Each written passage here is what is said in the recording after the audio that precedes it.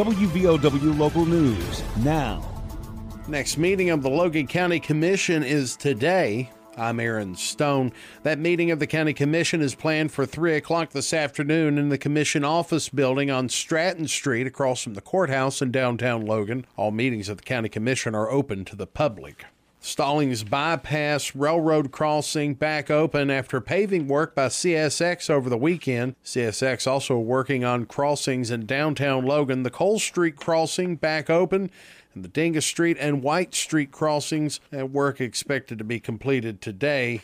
In Raleigh County, the Sheriff's Office memorialized law enforcement officers Friday. 2 memorials, one for deputies, the other for canine officers, unveiled in a ceremony. According to the Sheriff's Department in Raleigh County, despite numerous close calls, it's been since 1938 that a deputy was killed in the line of duty. In WVOW sports, 17 unanswered points in the fourth quarter pushed the West Virginia Mountaineers Saturday over the top against the Knights of Central Florida. Final score, WVU 41, UCF 28. Marshall falls flat at Coastal Carolina. The Herd wrapped up a winless October with a final score, Carolina 34, Marshall 6. It was Marshall's men's basketball team, though, fared better over the weekend, defeating Pikeville 101-69 in a fans' first contest Sunday in Huntington. Marshall's women also defeated Pikeville with a 127-76 victory. In high school sports, undefeated Scott improved their season to 9-0 with a 48-27 win over Winfield. Mingo Central topped Chapmanville 50-6. Logan falls to Wayne 55-14. Meanwhile, Man with a big win over Tug Valley. Final score, Man 22, Tug Valley 21.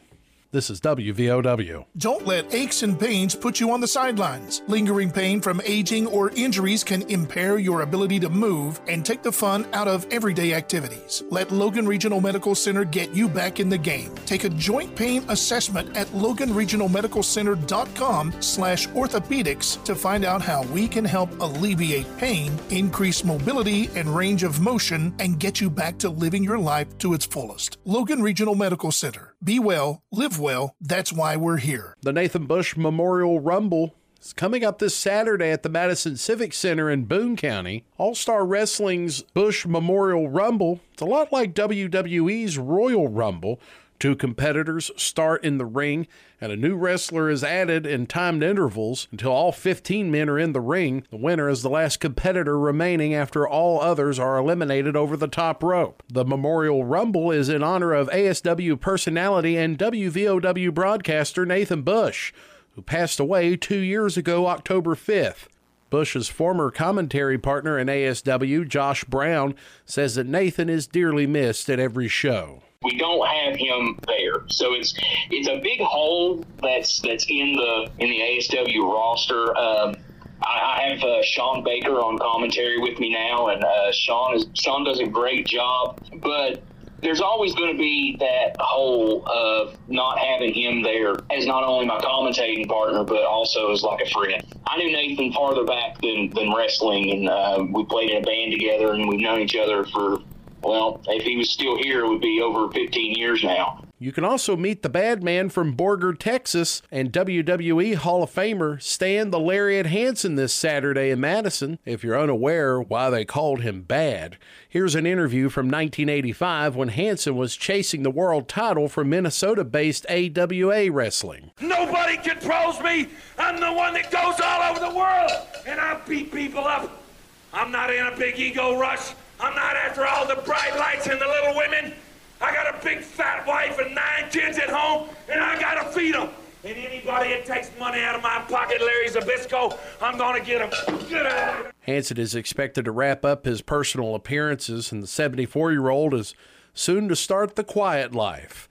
Saturday may be the last time to see the Lariat in person. That's what I've heard, that he's starting to wind down doing appearances and things like that. But we are absolutely honored to have Stan there.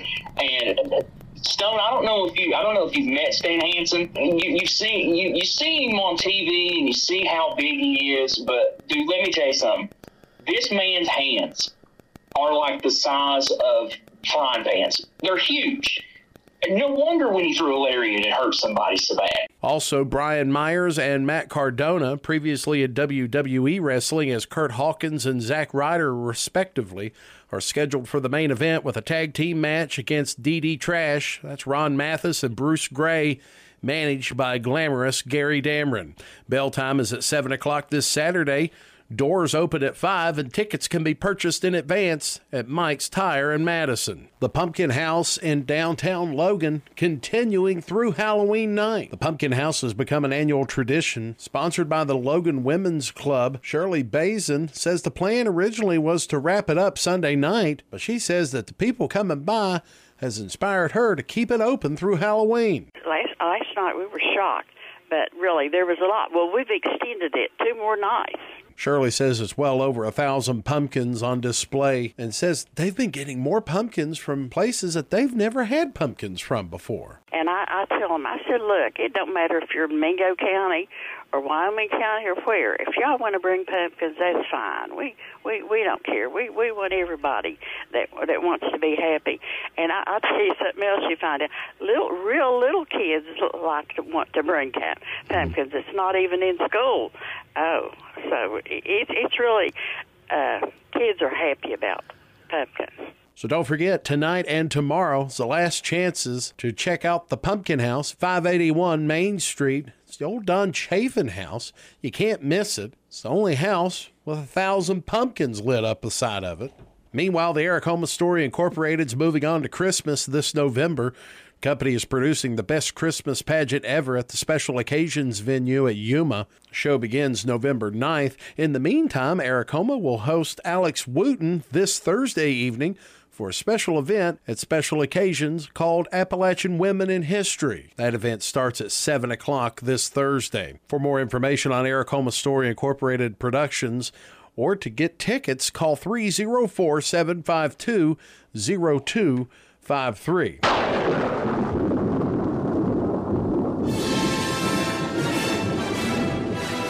And of course, tomorrow is Halloween. Trick-or-treating planned across the coal fields. That includes Logan County, all municipalities and Logan County trick-or-treating tomorrow evening from 6 until 8 o'clock in Mingo County, as well as in Williamson and Kermit.